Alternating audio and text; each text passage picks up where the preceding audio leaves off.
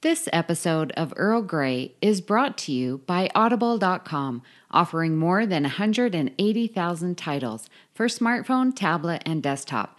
To get a free audiobook of your choice and help Trek FM at the same time, visit audibletrial.com/trekfm.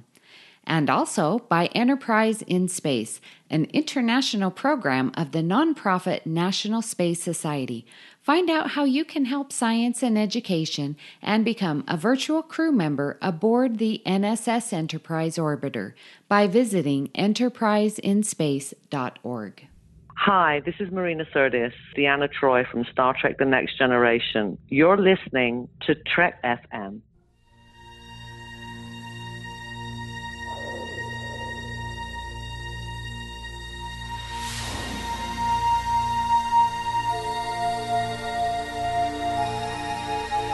Tea Earl Grey hot.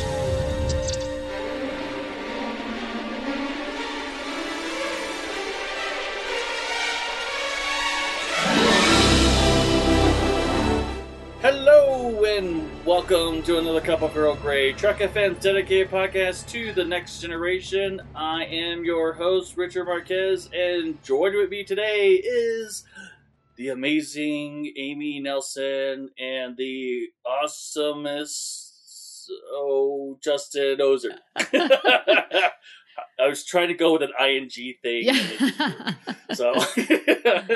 So how are you guys doing today? Very, very good. Nice to have some time off as we are recording this. It's still my winter break and enjoying the lovely time off from my lovely students who I miss. Wink, wink.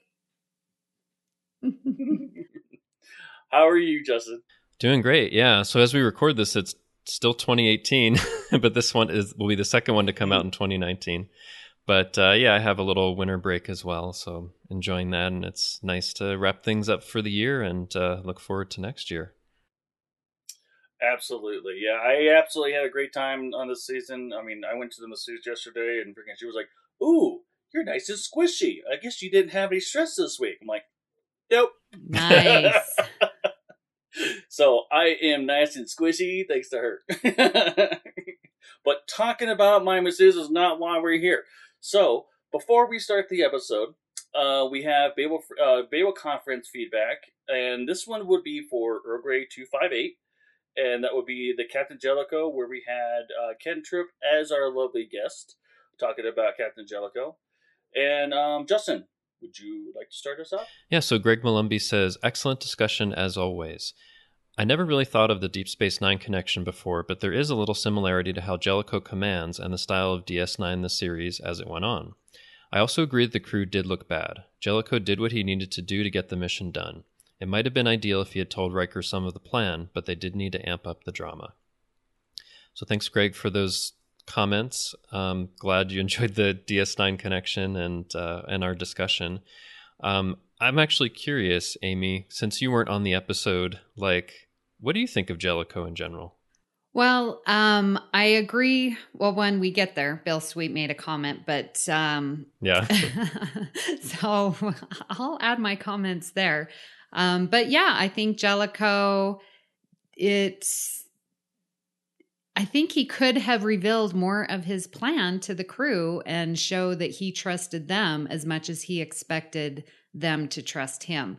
You know, trust is a two-way street. So I can see your point there, Greg. Yeah, most definitely. I concur. So Matthew Bell says, good discussion, especially about Riker not actually learning anything from the experience. I suppose this is because of his status as a main character who has to come out on top. And doesn't he look oh so smug about it? Mm-hmm. He does in that scene where Jellicoe has to come to him and basically beg him to pilot, doesn't he? He does. Yeah, it is interesting. Yeah, and we were talking about that in the episode that Riker doesn't necessarily have to learn anything because he kind of wins in the end and saves everything. But still, it's a great episode. So Bill Sweet said, it's interesting how the years have been kind to Jellicoe in terms of fan interpretation. Yes, I completely agree on this one. Because first time watching it through, it was like, he's such a jerk, da da da. But then, the older I've gotten with more experiences and dealing with different types of leaders, you definitely can see how things have turned in favor of Captain Jellicoe. Yeah, that's definitely what happened for me and for Richard, although Ken had to kind of beat him into shape on it a little bit, right? Yeah, a few times. Yeah. But yeah, it okay. is interesting how you'll see something the first time, it'll hit you a certain way, but then over time, you'll just kind of reevaluate and be like, huh, I guess that works, and you don't feel like he's as much of a jerk. Or at least, yeah, we don't. So, yeah, and it was a great discussion. It was a great discussion. I had a lot of fun with it. That's for sure. Yeah. So, today what we're going to be discussing is the next episode of Lost Episodes. And Justin, would you care to shine on this, or shed some light on this new story? New story. Yeah, new, quote unquote. It's over 30 years old. But yeah, so this is part 5 of our Lost Episodes. And listeners, if you haven't heard one of these before, basically we take a look at a script that was developed during the course of the Next Generation, either the seasons or the movies, but it never got filmed for one reason or another. And so think of these as kind of lost episodes that we can rediscover and think about what could have been. So the one that we're doing today is actually, I think for those who are familiar with a lot of these lost episodes, maybe the most well-known of those. And it's a script that was called Blood and Fire, and it was written by David Gerrold. Now, David Gerrold is probably most famous for writing the original series episode, The Trouble with Tribbles, which is one of my all-time favorites and is a favorite for lots and lots of fans. But he also, on the original series, co-wrote I, Mud and the Cloudminders, and he also worked on the animated series, More Tribbles, More Troubles, which was a follow-up to The Trouble with Tribbles, and Bem. And the reason why we're talking about him here is that he was a consultant and a story editor on season 1 of The Next Generation, and he wrote a lot of the writer's Bible that they used as a reference for how the characters would be and those kinds of things. So he had a lot of involvement in early Next Generation, and this would have been a season 1 episode. I know we've seen a lot of those, but this would be another one that would be season 1. So, and this is another one that I'm getting from the book called Lost Voyages of Trek and the Next Generation, which has some original series and Next Generation lost episodes. So you guys ready to get into this one and see what it's all about? Yeah, I'm very excited. I mean, David Gerrold is definitely a big name in Star Trek. And I really enjoyed all those episodes. I mean, the Cloudminders, I did a Ready Room with Chris Jones, and so really I was on that one too, wasn't I? Yeah, that's right. Yeah, both of us were there, and so I really got to really analyze that, and just it's a great story. Mm-hmm. But yeah, Trouble with Tribbles and I, Mud, all great. Yeah. So, and this one's interesting also because unlike the other ones, we actually have a lot of comments from David Gerrold about the script. So after I go into it, I'll get your comments, but then we'll talk about what David Gerrold had to say about it. So it'll be interesting to kind of see his interpretation and where he was coming from. The Enterprise approaches the USS Copernicus, a scientific research vessel which had sent out a distress signal and is now adrift with no further communication coming from its captain or crew. I feel like a lot of these start with a distress call, doesn't it? Something's wrong. An away team consisting of Riker, Tasha, Geordi, Freeman, and Eakins is assembled. Now, these are new characters, Freeman and Eakins, that were created for this story. Mm-hmm. We'll see if they make it out alive. Right. Yeah. So a man named Hodel is with Worf at the transporter console before he joins the others at the platform, patting Eakins affectionately on the shoulder. Now, something interesting here, and they make a note in the book, is that Worf's at the transporter, and this was early enough that they didn't quite know what Worf would be doing, so maybe he would have been at the transporter. So that's why he's there. Picard suggests that Beverly, if she wants to, can monitor the medical team's progress from the bridge, while Worf points out that scanners are picking up a repulsor field located at the center of the other ship's cargo bay. Picard quickly deduces that the crew of the Copernicus is obviously trying to isolate something. Well, that's interesting. He's like, well, if you want to monitor, it should be a command. Monitor our signals. You would think so. Yeah. Yeah. I don't really know like where that hesitation comes from. Yeah. Although I think I found as I've found out more about the history of early Next Generation, Wesley was actually the character that was created first, and then Beverly was just kind of there as his mother, right? And maybe not as developed. I don't know if it has anything to do with that, but yeah, that's interesting. So the away team materializes in a darkened corridor of the other starship. In mid-air, there is the flickering of pink and gold, but the image is described as being almost subliminal. Geordi points out that the ship monitor systems must be down as they hear absolutely nothing. Riker catches a glimpse of the flicker again, and Geordi describes them as being some kind of wavicle. A wavicle? Yeah, I looked this up, and it is an actual physics term. Whoa. It means something that has the properties of both a particle and a wave. And so it's actually part of the theory of quantum mechanics, because light and some other things actually demonstrate the... Hold on a second. Both characteristics. Yeah, it demonstrates both characteristics. So a wavicle is something that seems like a wave sometimes, seems like a particle other times, and light is one of those. So, but I hadn't seen that specific term before. So the flickers move around Geordi and then vanish, filling him with a tickling sensation. Freeman, who has been utilizing his tricorder, cannot explain what they've just seen. Meanwhile, on the Enterprise bridge, Picard and Data, who have been watching everything via the view screen, get to work on the flickers. Back on the Copernicus, the away team finds their passage in the corridor blocked off by doors which have been permanently sealed. Considering this, Riker tells them that they'll be using manual access to the bridge. Data contacts them, explaining that he is picking up extremely weak readings of life throughout the ship, but he is unable to locate all of them. They move on to the bridge, and Geordi screams out as he takes in the sight of a mummified crewman who they deduce was responsible for sending out the distress signal. Mummified, yeah. So it's already a little creepy. Mm-hmm. So Freeman approaches, takes tricorder readings, and makes the shocked discovery that the body contains absolutely no blood. Ooh. Hodel jokingly refers to the body as a victim of a space vampire. So I think this is interesting because I think there was actually the original series episode Obsession where there was what they called a vampire cloud, which would suck out all of your blood. So there was something like that before, but... well, and let's not forget the salt vampire. The salt vampire takes out all the salt from your body as well, from the man trap, yeah. So kind of makes you think of those things. Mm-hmm. Riker has Geordi download the Copernicus's log to their tricorders as well as the Enterprise, while everyone else makes their way around the bridge, quickly discovering that all of the consoles have been destroyed by phaser fire. At that moment, Data announces that the previously detected life form is headed right for the bridge. Seconds later, the turbolift doors open, admitting Aarons, who is described as looking very haggard and sick.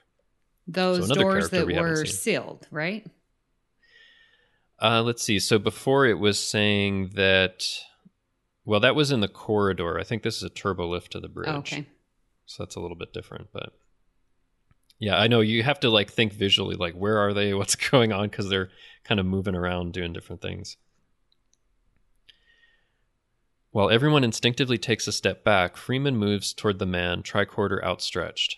Aaron starts ranting that they're too late and that everyone is already dead. Removing a hypospray from the med kit, Freeman injects the man with a tranquilizer, but at that moment, Aaron screams out in pain, begging them to kill him quickly. The man collapses to the deck, a red stain spreading across his chest.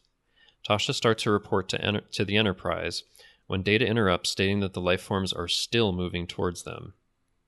Ooh, it's sort of zombie-like. Starting to be like a horror movie. Yeah. I know. So then Aarons manages to grab Geordi's phaser and unleashes a lethal blast at himself, disintegrating his body and leaving in the aftermath a cloud of pink and gold wavicles, similar to the ones we had seen earlier, which spread out quickly, move into the away team, and then vanish. Yeah. Ooh, they're infected. But already it's kind of disturbing. This person is just like vaporizes themselves. Yay. All right.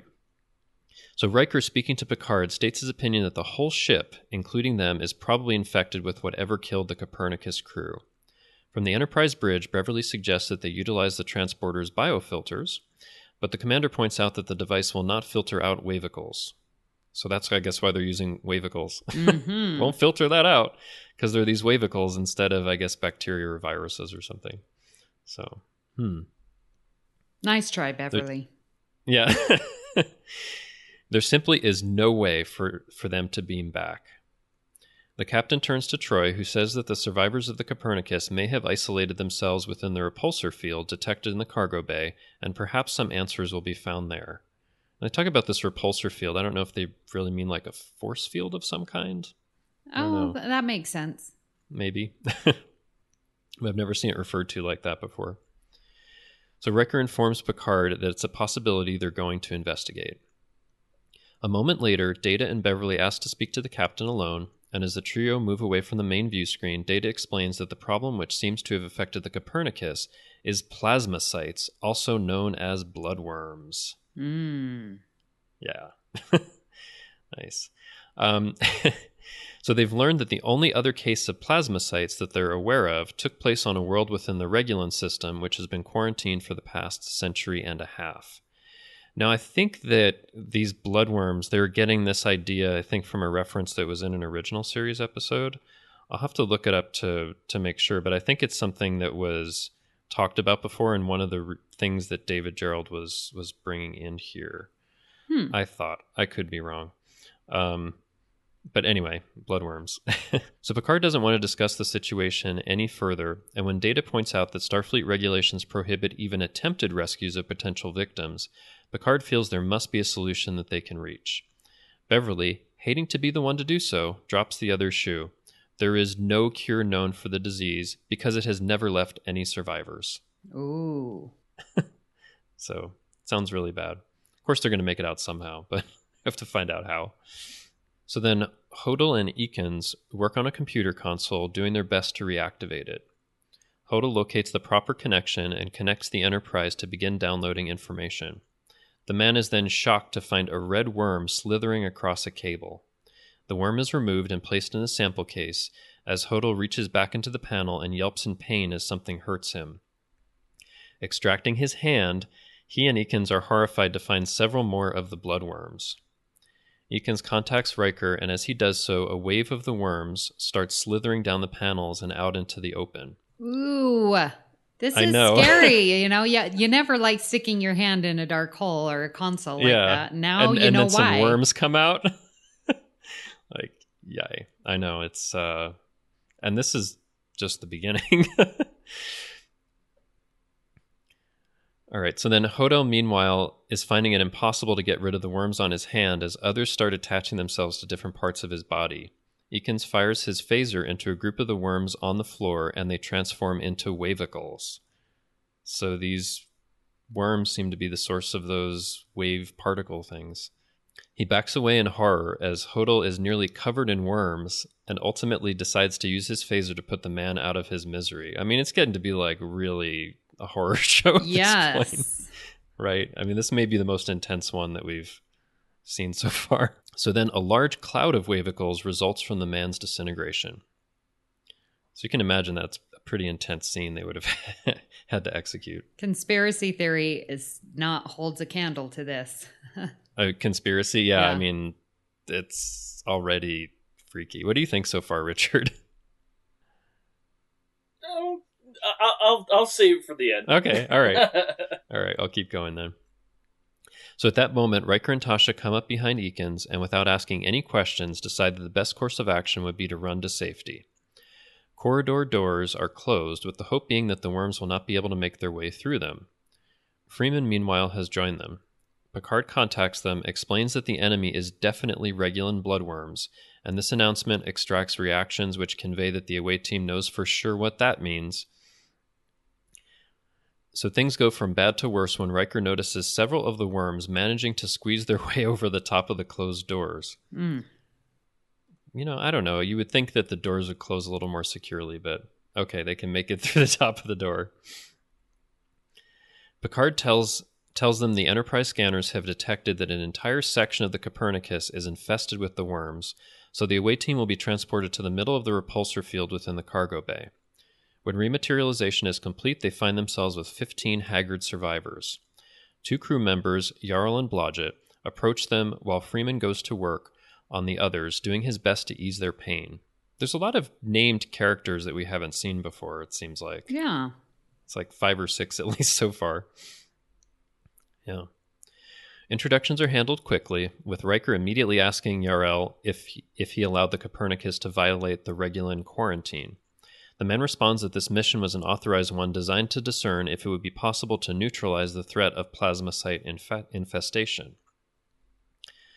Blodgett interjects the initial spores are drawn to oxygen-binding enzymes exactly like those which are found in human blood, and once there, they metamorphosize into the bloodworms. Geordi approaches, pointing out that the repulsor field, their only means of safety, is completely surrounded by the bloodworm threat, and that the energy for the field will only remain strong enough to repel them for a short time longer. It's like everything is closing in on this little space. Exactly, yep. Yeah. Back on the Enterprise bridge, Beverly theorizes a way in which a person could be saved by having all of the blood removed from their body, thus killing the bloodworms, and then replacing it with fresh blood. Needless to say, this would be an extremely dangerous gamble, and anyone partaking would have no more than 10 minutes for the transfusion to be complete, or that person would die. So, like, a complete transfusion of all of the blood in your body. Yeah. I assume through the magic of transporters, maybe? I don't know. That's pretty dangerous. It's a very interesting idea. Yeah. Their conversation is interrupted by Earl, who refers to a particular Starfleet regulation which states that critically important personnel must be rescued from a hostile situation before anyone else.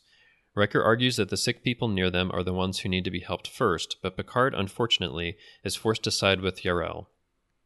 Picard turns to where Beverly was a moment ago, but now she's gone. Data states she's gone to the transporter room. Angry, Picard goes to the transporter room where he tries to dissuade Beverly from beaming over to the Copernicus, citing the dangerous situation and using the fact that she's an only parent as an excuse. Interesting.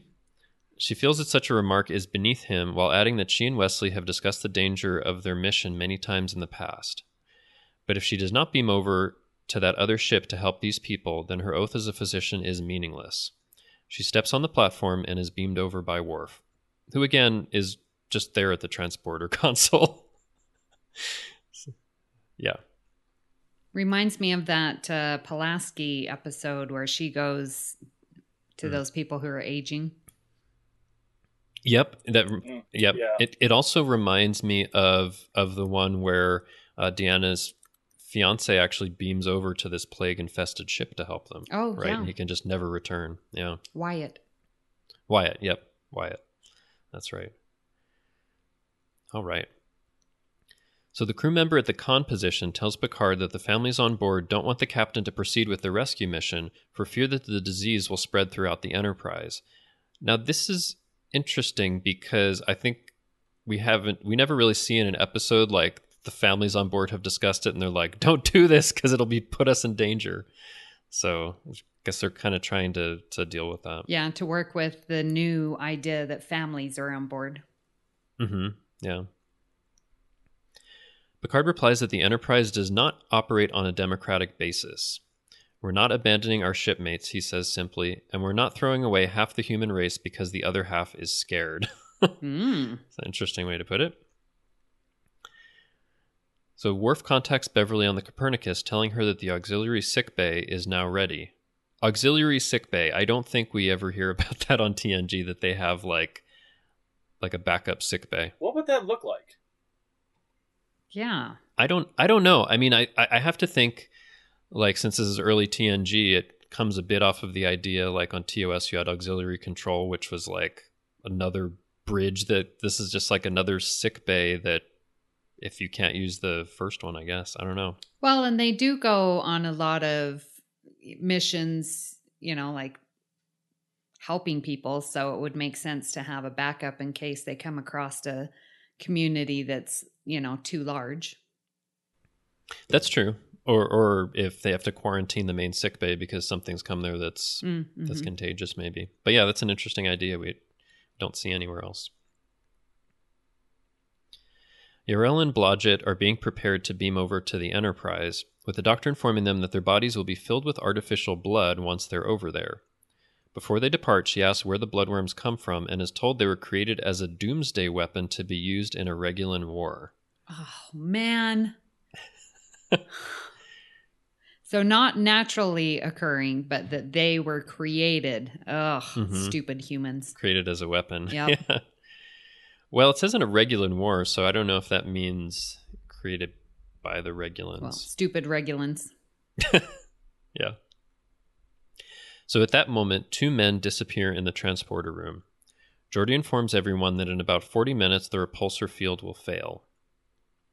Back on the Enterprise, Wesley walks onto the bridge, where Picard tells him that he thought the boy might like to monitor his mother's progress with the rest of them. Again, might want to.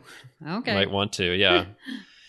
I don't know. In this case, it's like, hey, you want to monitor the progress on the bridge as bloodworms close in and your mom's about to die? Yeah. I mean, it's interesting.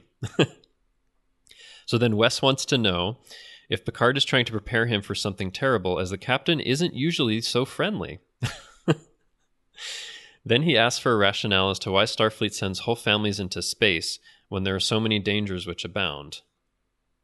Interesting, because we never really talked too much about that in TNG. So then Picard says, because our ancestors took their children with them when they crossed the oceans in ships and the continents in covered wagons, because you are our children and we cannot leave you behind. Oh, okay. Yeah, okay. Not a bad rationale. Sure. It's just 2 lines of dialogue. They could have used that. Yeah. Yeah. So then we see the scene intercutting between Data on the Enterprise and Beverly on the smaller ship. They discuss the fact that they cannot destroy the bloodworms because they merely become wavicles which spread the infestation. As she states, suppose the plasmacytes were deliberately mutated to keep them from metabolizing the enzymes they need. Is it possible to neutralize that infection? Freeman then approaches, says they've got a problem, and Beverly in turn contacts Picard, explaining that there will not be enough artificial blood for them to provide complete transfusions.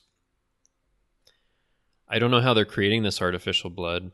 I suppose not through the replicator, because otherwise they could just have lots of it. Yeah. Although I don't think you hear reference to replicators in this script, so maybe it wasn't developed yet. I don't know. You would think that would actually be the first thing that they actually replicate. You know what I mean? Like if you're able to replicate food, why not medical supplies of some sort or blood? Yeah. Yeah. Makes sense. Yeah. So, because they don't have enough artificial blood, they will have to collect blood from donors aboard the Enterprise. The captain makes the announcement to the crew of his vessel, stating that the donation of blood will not hurt and sure as hell will help. It actually says sure as hell. Wow. Very demonstrative Picard. Yeah, I don't think that they knew exactly how Picard was going to act and behave. I think for some of these, they were writing it before they'd seen anything that was filmed. Yeah, because I could never imagine Picard saying, this is not a democracy and this is sure as hell going to help. Well, wait a minute. Yeah. So then as Data tells Picard that the Copernicus logs are incomplete, Yarel and Blodgett enter the bridge and are motioned toward the ready room. Once there, Picard demands to have some answers. Finally, Yarel admits that he was the one who authorized the Copernicus mission, emphasizing that there is an undeclared state of war existing between the Federation and the Ferengi Alliance. And he is extremely fearful of what would happen should that alien race decide to unleash the threat of the bloodworms into Federation territory. So, more about the Ferengi, who are supposed to be the big adversary in the beginning. Yeah. And there's a war going on, apparently, between the Federation and the Ferengi Alliance. That would be interesting to see. So their mission was to find a way to contain plasmacyte infestation. Blodgett interjects that they had made a tremendous amount of progress in their studies, but Data is quick to add that there is no such evidence in the logs. Yarel takes the blame for that as well, explaining that they could not take the chance of their studies falling into Ferengi hands. Of course, what we know of the Ferengi, they'd probably just sell it. I don't know if they'd use it against them in a war. But anyway, it's very interesting. So Picard, who has taken all of this in, points out that the Enterprise is not a military vessel, despite the fact that one of the ship's assignments is to defend allies. I think that's just a little note from the authors of the book. So he's saying it's not a military vessel, and that he's concerned about the plasmacyte study, because if a weapon exists, invariably so does the temptation to use it.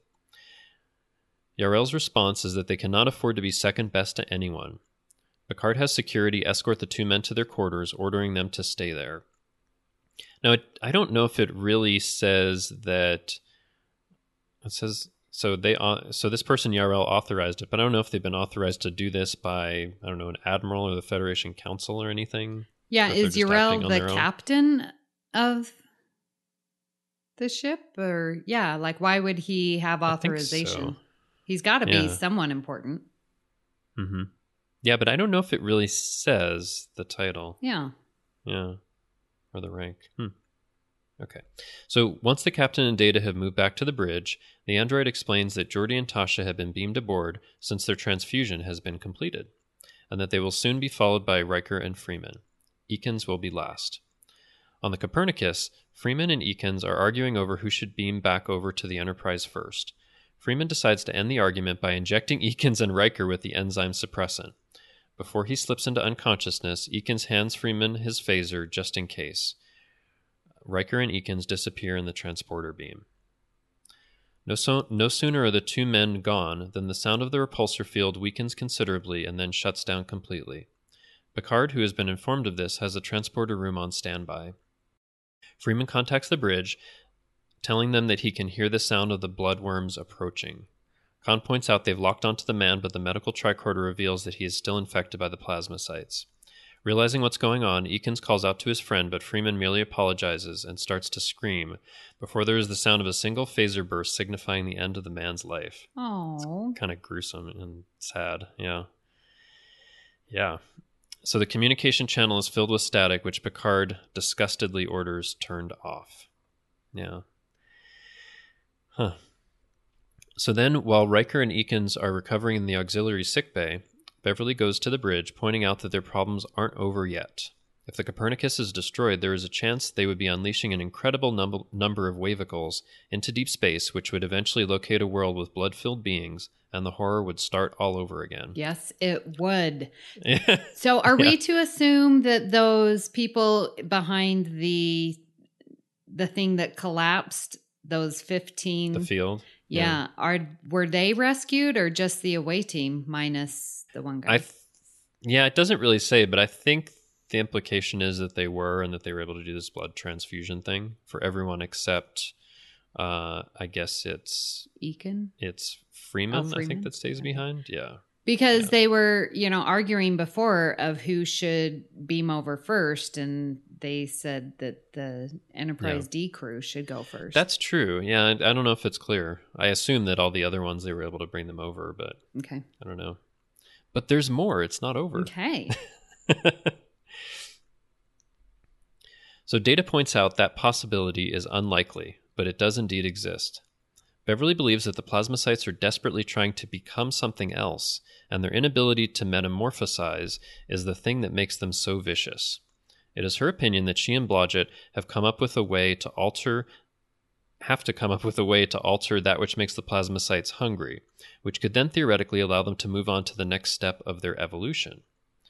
The main problem is that the only way to test this cure is to use a human volunteer. Naturally, another problem arises as Data calculates the Copernicus's heading. Furious, Picard summons Yarrell to the bridge. Once there, the bombshell is dropped. The Copernicus is headed for the heart of Ferengi space. The man finally admits that he has studied the Ferengi menace for 15 years, and this would be the perfect way to obliterate that threat, by infiltrating their territory with the bloodworms. That's terrible. Wow. Like, why would someone think that? I mean, if it's going to infect this entire world of Ferengi, you've got to assume that there's going to be visitors or whatever, and then it's just going to spread everywhere. That doesn't even make sense. Doesn't sound like a good plan to me. No, it does not. But I don't know. Maybe it was a plan that was put together on impulse, and they didn't really have authorization from someone else. They've just gone rogue. But yeah, it sounds like a really bad idea. So Yarel adds that the Enterprise is supposed to defend Federation space, but Picard believes that this is nothing more than blind hatred using defense as a cover. As the captain calls for security, Yarel moves a repulsor jar containing plasmacytes, which he will unleash unless they are brought into Ferengi space. Seeing no alternative, Picard has Worf, who is now back on the bridge, lay in a course. So, yeah, I guess Worf is there at the helm, too. Like we see him in season 1. Everywhere. He's bouncing around. He's the utility Klingon. Yeah. That's what he was first season. A little bit, yeah. So he has Worf laying a course, but Worf responds that the number 2 engine is still down for dilithium recalibration. We can't run it with a hot warp. That's the exact words. I don't know what they meant with the hot warp and number 2 engine instead of talking about the nacelles. But anyway, so snapping at the Klingon, Picard turns to Yarel and explains that there will be a short delay, but the man confidently points out that if nothing else, he is extremely patient. Feels like Picard's angry a lot in this one, doesn't it? Ekins is suddenly before them, phaser leveled at Yarel, accusing the man of murdering all of the people on board the Copernicus, including Freeman. Picard steps in the way of the weapon, ordering Ekins to lower it, but the man refuses. Riker approaches, telling him to let Starfleet take care of Yarel in the way it should be done. A few tense moments pass, and, while weeping, Ekins hands his phaser to the commander. Then Yarel is screaming out, and as everyone turns to look, they see that Blodgett has taken the vial and is actually swallowing the plasmacytes. He asks to be beamed over to the Copernicus. Picard wants the man taken to sickbay, but he refuses, stating that he made a mistake by believing in Yarel, and now that this is his opportunity to make up for that mistake.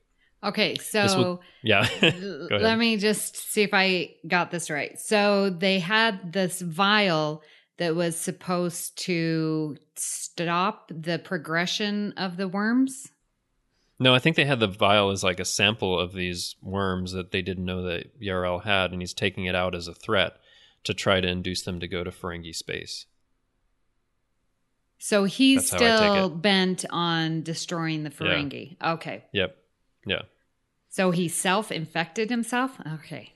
Well, no, but then what happens is... So... Let me go back here. This other guy, Blodgett, actually takes the vial and swallows them. Because he's going to sacrifice himself so that this guy doesn't have something over them to take them into Ferengi space. That's what it seems like. Okay. Let's keep going. Okay. but I know it's a little confusing. Okay, so this will also give them an opportunity to test the cure that Beverly has come up with. Ultimately, he is beamed over to the other ship, and once there, all of the Wavicles swarm over his body and into it. Ultimately, he is transformed into a beautiful glowing cloud of color and light and flickering sparkles. It is an epiphany for him, a redemption. And that's a direct quote, I think, from the script. So it's someone else sacrificing himself. Blodgett then disappears into the light, and the result is a virtual light show with accompanying music as the Wavicles actually begin singing in their own way. It's very interesting. Uh-huh. So back on the bridge, Wesley, who is shocked at what he's seeing, refers to the sight before him as a legendary sparkle dancer. That's what it says. Okay. The light explodes outward, rejoins in space, and sets off as a colony of dancing butterflies of light and energy. The Enterprise sets off for its next mission. What? So I think that the implication is that they've reached their next stage of evolution and that they're not really harmful anymore, but maybe they would have had to flesh that out a bit. Yeah, that's a bit interesting because, yeah, why would they all of a sudden stop being harmful? Yeah, I know. So, as I said before, very interesting story, and I have here some comments that David Gerald had to make about it, but I want to get your impressions before we talk about what Gerald had to say about it. Amy? Yeah, so so the title is Blood and Fire. I get the blood part, right? Because they're blood sucking and mummifying and yeah, but I don't understand the fire part. It was very interesting. It seems like a Halloween-esque type, and I could just see the tenseness and probably some of that weird season 1 music coming through as these bloodworms are approaching and climbing over the walls and, just building up that suspense. And especially when Geordi's like, well, we only have 40 minutes of this force field left. And, so I can see that the tension is really building and they put a lot of attention to that. And then like the last 2 seconds, it's like, okay, and now we're off to our another adventure because they've metamorphosized into their true natural beings. I don't know. They probably needed to work a little bit more on that ending to sort of summarize it a little bit more. It seemed a little short-sighted there. Okay. And what are your general thoughts, Richard?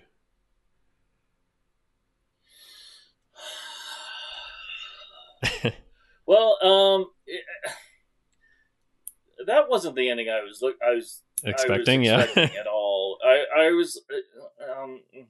Well, yeah, and it's typical of TNG to not have conflict, and so this bloodborne or these blood worms are just gonna go off to the future and their happy life because we wouldn't want to kill them or anything like that. That conflict, I don't know if there's no cure for it, then if it was me, I would blast it into space. But that would be me. But like, it's just it's not the ending that I would have thought it would have been. Like, I don't know. I mean, it's so. I mean, it's so weird. About the the ending is the most weirdest part. I get the whole beginning and him basically threatening to, release the worms or whatever. But like, I don't know. That ending would definitely need to be worked on quite a bit. I can understand like maybe if they would have like communication with the butterfly mist or whatever cloud or whatever. Then yeah, but like. Like, oh yeah, thank you for releasing us or something like that. I mean, but I guess it makes sense, worms turning into butterflies. Okay. Yeah, I guess. I mean, maybe we're hosts for it, and then. Yeah. So, did it say how long these bloodworms were around? I think it said that it was like 150 years. So it makes me wonder, like, why could they last, say 100 years? And I don't know if it was the same ones that had been around for that long, but they just. So maybe that's just this reproduction cycle. Like, why couldn't they have, reached their butterfly potential, without that serum that he took? I don't know. But like, I don't know. Maybe it's something that just took a certain amount of time or something, because it makes me think actually of the episode, I think in season 3, where they pick up this guy and he eventually metamorphoses into like this being of light at the end of the episode. You know which one I'm talking about? It was in season 3 toward the end of it. And they called him John Doe for a while. Is this something familiar? Yeah, he was like having like look like hiccups or something like that. And yeah, he had bright flashes would come out. But I haven't seen that in a long time. but it turned out in the end that his whole species was reaching the next stage of evolution. Transfigurations. That's the episode. So it makes me think of that. It was just time. Maybe, I don't know, but it does come a bit out of nowhere. Yeah, I also liked when when a couple of them were infested and they're like, just kill me now. And it sort of reminded me of like when the Borg took over and you saw, some of the crewmen and they're like, Captain, save me and help me. And, by killing me, because it was just so treacherous. Yeah, I could see that. So there's also some extensive comments from David Gerald that give some background. You want to hear about that? Yes. Okay. So, and this comes from when Gerald was speaking at a Star Trek convention, and he was talking about his involvement with The Next Generation and the genesis of Blood and Fire. So here's what he had to say. So he said, the title of this talk is Blood and Fire, the script you won't see on Star Trek. I have to do this very delicately. It was said of me last week that I never wrote anything useful for Star Trek The Next Generation because I'm too old to write for Star Trek, which I thought was a rather remarkable thing to say, particularly coming from the man who said it. I thought you could insult me as a person all you want, and I'll probably agree with you because I know what it's like to live with me. But when you talk about my passion for writing or the quality of my writing, then you're talking about something serious. Star Trek The Next Generation was announced on October 10th. This is 1986 that he's talking about. And I was hired on October 20th, and I was immediately involved with a lot of development work. I wrote the first draft of the Bible for Gene, and I also did the final draft, and that was probably one of the most exciting and happiest experiences I had working on the show. Gene and I had long meetings about the characters, who would do what, and how it would work out. At that time, Gene was a writer's dream of a producer because he was available for input, listening to things people said, and incorporated lots of good suggestions. As we started going, Gene suggested that I start thinking of story ideas, which I did. I don't know how other writers work, but let me tell you how it happens with me. There are things I want to write about and things I want to address, and sometimes they all fall into the same story at the same time. One story I started thinking about dealt with a planet of very religious, puritanical people, and we have an observer living on that planet pretending to be one of them, and they're about to burn him at the stake. In order to rescue him, we accidentally beam up not only him, but several people who are about to light the fire. Of course, they end up in the transporter room, and all of these very religious people think they've been transported to heaven. The problem for the Enterprise was going to be, how do we tell these people the truth without violating the Prime Directive and shattering their religion and culture? And how do we return them without also interfering with their culture? The idea being that if we send them back, they can say they've been to heaven and have seen God. So we were working on that idea, and Dorothy Fontana suggested that the story be postponed, and that was because some of the other stuff we had in the works was a little soft, and she thought I should work on an action story I had also been playing with. What I wanted to do was deal with Regulan bloodworms because we had mentioned them in Trouble with Tribbles. So there we go, it does have a mention in Trouble with Tribbles. People were always asking about them, but who knows what a Regulan bloodworm is? At that particular time, now I think this is 86 or early 87, so at that particular time there was a lot in the news about the AIDS panic and people not donating blood. Blood donorship was a major issue for me and always has been, and to hear that donorship was down because of fear of AIDS exposure, I wanted to do a story where at some point maybe everybody on the Enterprise must roll up their sleeves to donate blood to save the lives of some of their crew members. I thought that's an interesting notion for a story, so that was floating around in my head. Also, we had a discussion of whether or not we could use Mike Miner as our art director. Unfortunately, Mike was very sick with AIDS at the time and has since passed away, which is a great loss to us. He worked on the Star Trek features and had been involved in many different ways. I thought, here's an issue we really ought to address. I thought I would do a story that asked the question, what do you do with an infected population? All of this is floating around in my mind, but let me give you the rest of the source material. In November of 86, we all, Gene and I, George Takei, Robin Curtis, and some others, were at a convention in Boston called Platinum Anniversary. It was a 20th anniversary celebration, and they had invited us all before they knew there was going to be a Star Trek The Next Generation. So we all went out there, and they were thrilled, because we were able to talk about what we planned to do on the new show, and they were very excited. Ooh, can you imagine that announcement if you were there? I know. Maybe a little bit like the Picard series announcement that we experienced this year. But yeah, yeah. And they were like just finding out about it. So I'm sorry this is really long, but it gives a lot of the background. But let me keep going. So David Gerald continues. There's apparently a gay science fiction club in Boston, and they said, Gene, we've always had on Star Trek in the past minorities clearly represented. Isn't it time we had a gay crew member on the Enterprise? He said, you're probably right.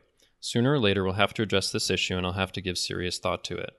I thought, okay, fine, because I was sitting in the back taking notes. Whatever Gene said was going to be policy. We came back to LA, and I'm still making notes for the Bible and other things, and we're at a meeting with Eddie Milkus, Bob Justman, John D.F. Black, Gene, and myself, and Gene said, we should probably have a gay character on Star Trek. We seriously have to be willing to address the issue. So I said, okay, now I know that Gene seriously meant what he said in Boston, and I know that that's story material we could do. At that time, I felt very positive because by saying we could do that kind of story, Gene was also indicating a willingness to do a whole range of story material. As a writer, I was excited not just by that particular idea, but by the whole range of story ideas that were available. All this is floating around in my head.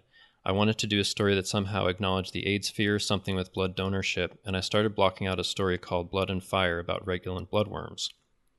And where it started was with the idea that we find a ship that has been infected, and if you have a starship that's infected, what do you do without bringing the infection to your own ship?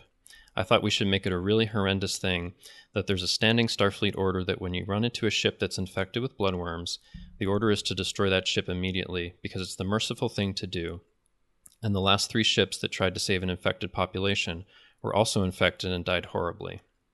In the first few stories written, we saw they were a little soft and there wasn't much action, and to balance that, I wanted to do a show that had a lot of hard action and adventure in it.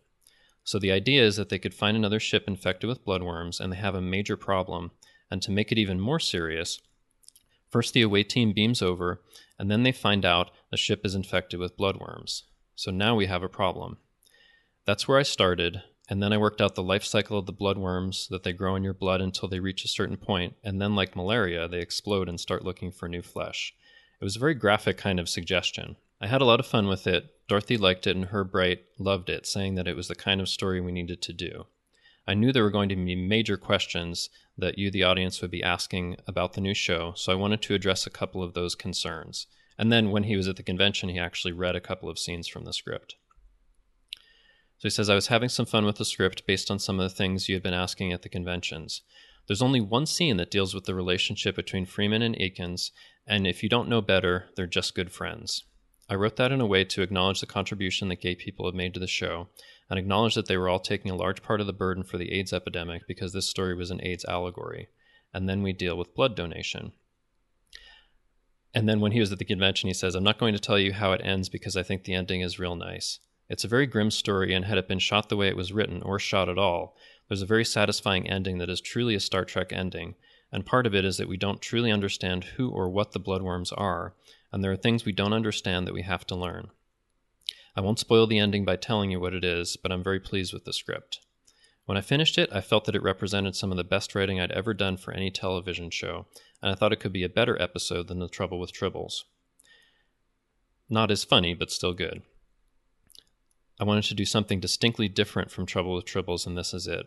So I turned it in, went off on the first Star Trek cruise, and got a telegram from Gene that said, everyone loved your script, have a great cruise. When I got back, I found out that the script was not going to be shot. I was told that Gene's lawyer did not like the script and felt this was not a good episode, and so on his advice it seems the script was canceled. That's what I was told by someone who was in a position to know. So it was canceled for reasons that had nothing to do with its quality, and it was just put on a shelf. I was very hurt and very upset about it. So that's all the stuff that he had to say at that convention, which gives a lot more background. So, Amy, what do you think? Yeah, that background is my favorite part of this podcast. What an amazing context to this episode. I am blown away because I was thinking of blood donors, and when you were talking about how Beverly's like, well, we could, do a complete blood transfusion. And just this year, my mother had leukemia, and thankfully she's fine now. But through her rounds of chemo and getting dehydrated, and at this one point, the very end of her treatment, like she was completely she had to have 4 pints put in, which is basically an entire transfusion. And that made me think of that, of like what my mother went through. And it was like, yeah. And that's, I've always donated blood since 16, because in Utah, you could donate blood with parent permission at 16, and then 17, you were considered okay. So I have been donating blood my entire life, and believe it's a good thing to do. And if you can, then you should. I mean, it doesn't hurt, and in my mind, you get stronger from it and stuff like that. But so very interesting to get that backstory, and especially with the gay characters, because that has been a bone of contention for many fans. And here it was being discussed, at the beginning of TNG. So what great background. It would have been a big deal if they had done that. Although, like, the way that the script reads, I think David Gerrold's right. Like, unless you're really looking for it, you wouldn't know that that's what was going on. But I mean, the fact that they were discussing it, like, because it didn't even seem like it was being addressed anywhere, you know, and even in Beyond and the big uproar about that, like, well, this has been discussed and, you know, talked about for a very long time now. Yeah. And the fact that Gene, you know, was okay with it. I think he was all for it, but his lawyer, who, if you've seen Chaos on the Bridge, interfered with a lot of stuff in the first couple seasons, apparently nixed it. Mm-hmm. And Leonard how Maislish, disappointing, you know, David Gerrold was to, you know, go on his cruise thinking everything's okay and then to come back and have the show nixed. Not happen. Yeah. Richard, your thoughts? Well, unfortunately, I can never donate blood. But it's because I used to live in England. But even though I never ate the common or the market meat, because when I was there in England, it was the mad cow scare, and we never ate anything on the market over there. So whatever. But they're really cautious about it. So I can never donate blood, so long as I tell them that I lived in England. Yeah. But no, I do. No, but I'm just saying, like, then that's how I found out. I actually found that out in high school, that I couldn't do that. So I was like, all right. And apparently neither can my daughter either. Oh, so interesting. I'm like, okay. Yeah, I guess it's like 1 or 2 generations, or is what they told me. And I'm like, oh. Yeah, they're very careful. Whatever. Was I going? No, there's nothing wrong with her, and there's nothing wrong. Okay, whatever. But like, and like I said, this was like back in the 80s, so I was like, okay, whatever. I didn't want to get, you know, blood taken out of me anyway. But like, yeah, it's that sucks that it had to get pulled like that, and I think this would have been a great story to have, or to be told back then. But then again, I don't know. Maybe the whole like blowing up the butterflies would be a bad idea for a story for the ending of this. I mean, I guess the way it's written, if that was the intention of the story, then yeah, that makes sense. I mean, for the butterflies, and obviously they would have to be reworked, like, what are you sort of thing, and you know.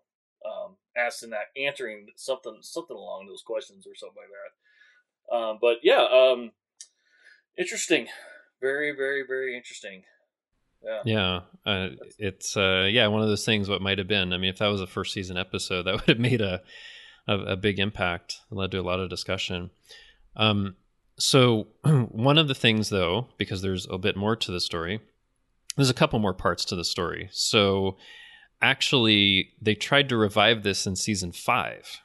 So, and that happened because Herb Wright, who worked on seasons 1 and 5 of The Next Generation, kind of was thinking of bringing it back.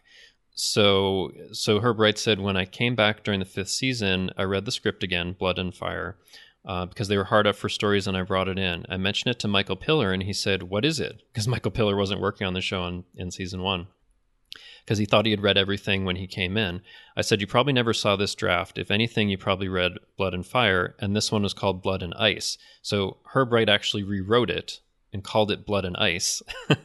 and he said, I printed it out and brought it in. The staff loved it. Rick loved it, but Piller said, nice script, but it's really a first season type of show. Aww. and so basically Blood and Ice was a similar story, but it is actually literally about zombies in space. Huh. So he changed it, I think, from these bloodworms to be zombies, and removed any possible reference to like gay crew members. So that could have happened in season 5 as Blood and Ice. But there's more, because it so happens more recently, David Gerrold was involved in the fan production New Voyages, and they actually produced Blood and Fire in the TOS era. I haven't seen it because I didn't want to like ruin what I think about this, but I think I'm going to go and see it because they did it as like a feature-length movie. Wow. So that'll be interesting. I think that happened some years ago, and David Gerald wrote it and he directed it, I think. So it actually did happen in one form, but it was, I think, in the TOS era instead of the TNG era. Huh. Yeah. So Interesting. listeners, if you're interested, you can go and see it. It's freely available on YouTube, I think. So it's had an interesting progression. Like, it could have happened in season 1. No. Could have happened in season 5. No. But it did happen in a different way in a fan production. So. Huh. So it's on YouTube? Yeah. I think if you look for Star Trek New Voyages, Blood and Fire, you can find it. I think it's like an hour and a half or something like that. Wow. So check it out. But anyway, yeah. So we only did one today because I knew that it would take a while for this discussion and all the comments and all that. Yeah. Well, listeners, let us know if you happen to watch it. I'm interested, and I think I will watch it after this. After hearing all about it. Yeah. So I think I'll do that too. And that's pretty much what I had on this one. Any other thoughts on this? I mean, it sounds like you probably would have been interested to see what it would have been like, right? Yeah, and I definitely would, especially now knowing that backstory of, David Gerald and what he was saying and what they were thinking, and, that amazing social commentary on donating blood and the AIDS epidemic, and interesting the twist with the malaria and how that spreads and how he tied that into the bloodworms. Very, very interesting. And the cool little physics, it's science fiction, and they took a part, what was it called again? The wavicle, wave and particle, and had that tied through there. So we're getting our science and our technobabble. I'm sure they would have technobabbled the crap out of it. So definitely would have wanted to have seen that with my TNG characters. Yeah. Other thought? Yeah. I definitely would have liked to have seen it. Yeah, that's for sure. Yeah, I think so. It's quite interesting. Yeah. Yeah, very good. Well, did you have any final thoughts on this story, Justin, or did you? I mean, I guess my only other final thoughts are, I think it was great to talk about this. I've been looking forward to it because it's again, for those who know about a lot of the lost episodes, it's probably the one that's most well known, or and would have changed a lot of things, probably more than some of the other ones that we've talked about. So I think it was great, and to learn more about it and all its different like progressions through time. So yeah, I'm interested to see if our listeners knew anything about this. I can tell you one listener, Duncan Barrett, actually asked me when we started this, are you going to do Blood and Fire? Because he really wanted to hear about it. So very good. This one's for you, Duncan.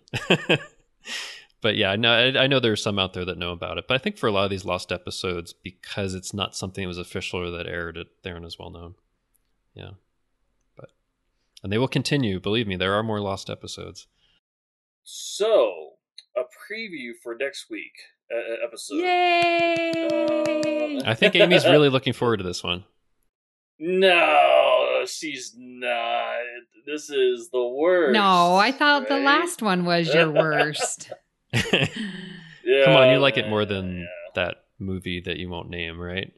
Yeah. Nemesis. So Amy, favorite character moments for Nemesis. Be sure to narrow down your list so that it's only so 3. Many.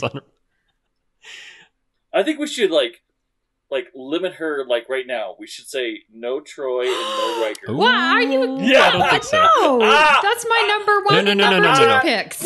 No. We should limit her to none, but we'll limit you to 1. You can only have 1 Troy Riker moment. Ooh. There you go. Boom.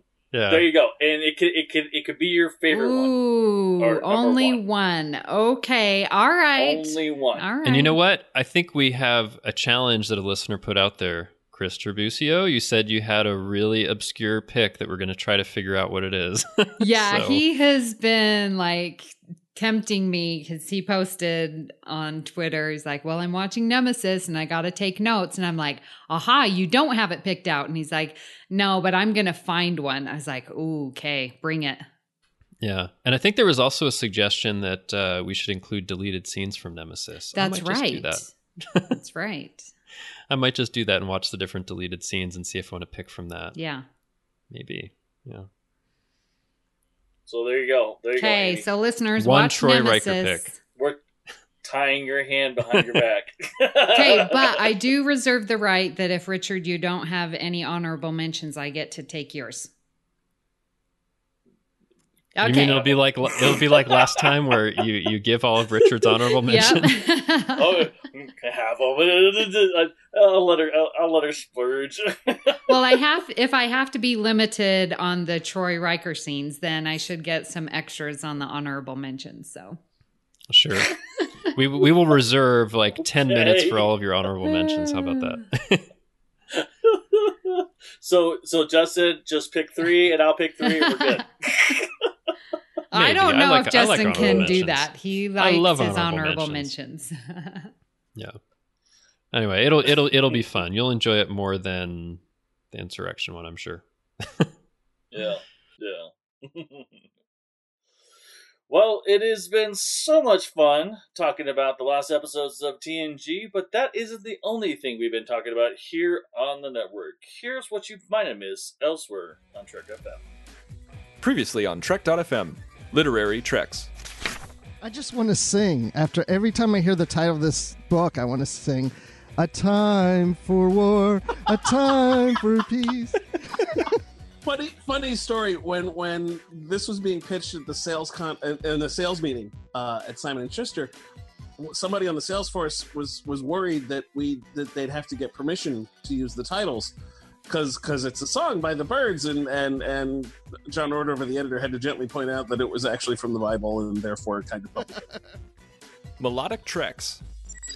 I suppose as being an actor, I just was really kind of feeling into Clive's character and trying to express the emotion of what I felt like he was going through on the Sarangi. Mm-hmm. So then it became much more of a personal, individual character. It was how I experienced doing it. The 602 Club. But I look at this film as being almost 3, maybe 4 different films, because when we're in Krypton, it's very sci-fi. You mean, excuse me, Krypton. You mean Krypton. We're on Krypton. I'm sorry, Marlo. Krypton. So when we're in Krypton, it's very much a science fiction movie. Next thing, all of a sudden, we have Kal-El come to Earth, and now it feels very Norman Rockwell. I mean, it's almost like, totally different from what we just saw on Krypton or Krypton. To the journey! Brace for impact. Brace for impact, yes. Okay, if I'm going to make a commitment to myself right now. If I am ever perishing in a plane crash, I am going to say brace for impact right before I die. To everyone on the plane. I will brace somehow for impact. hear it across the miles. It'll be very dramatic, with some dramatic theme music playing, hopefully, just like we have in Voyager here this episode. And that's what else is happening on Trek.fm. Check out all these shows and join the conversation about your favorite corner of the Star Trek universe and beyond. You'll find us wherever you get your podcasts. If you're an Apple user, be sure to hit the subscribe button in Apple Podcasts on iPhone, iPad, or Apple TV, or the desktop iTunes app to get the latest episodes as soon as they are published. And please leave us a star rating and written review. That helps others to find the show, and it's been a while since we've had an iTunes review, so please, if you're listening to this, give us a review on iTunes. We'd very much appreciate it. I don't think anyone's actually listening to this point because we didn't even get an email either. I know. And we've been pretty funny at this closing part, listeners. I know.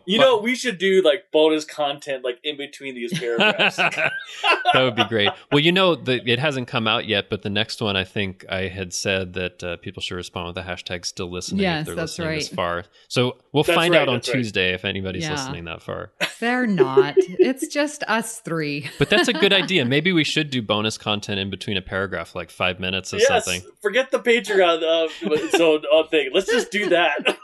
Oh.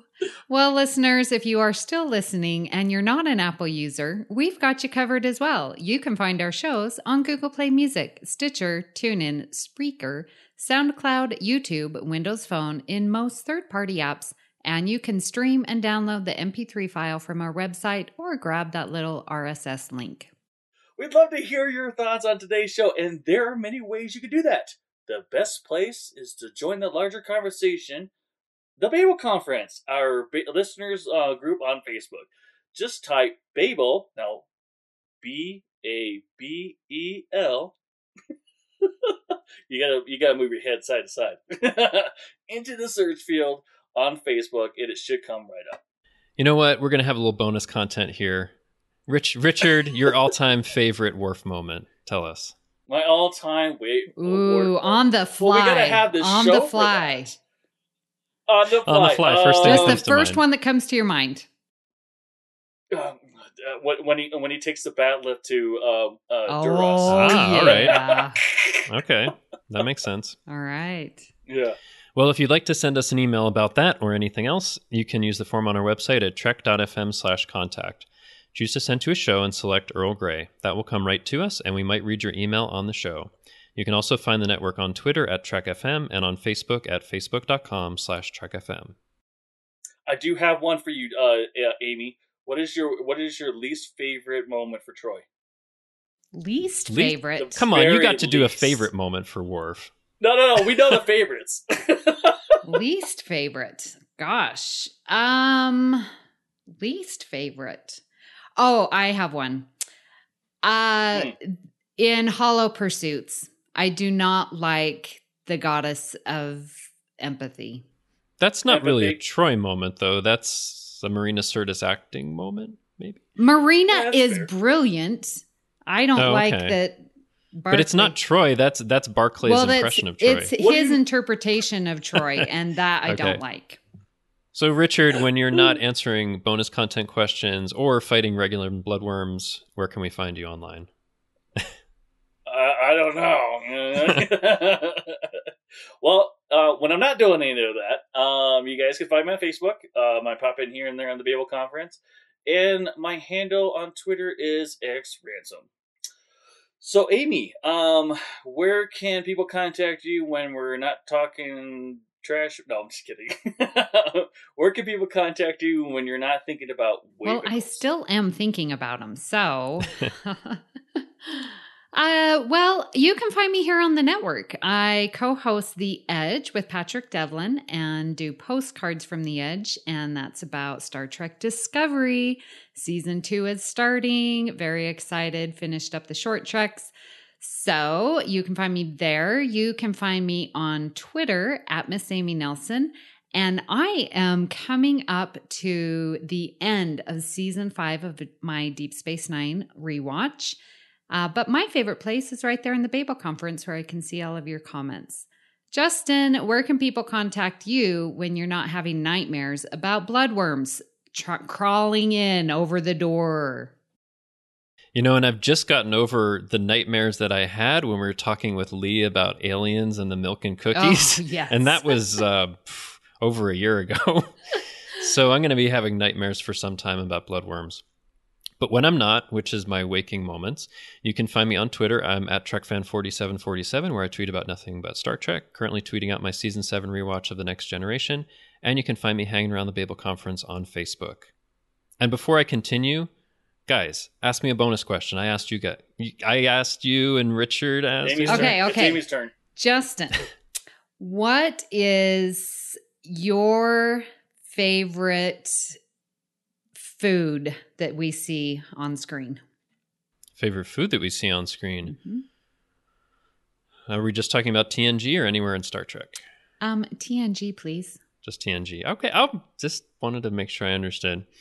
Favorite food that we see in TNG?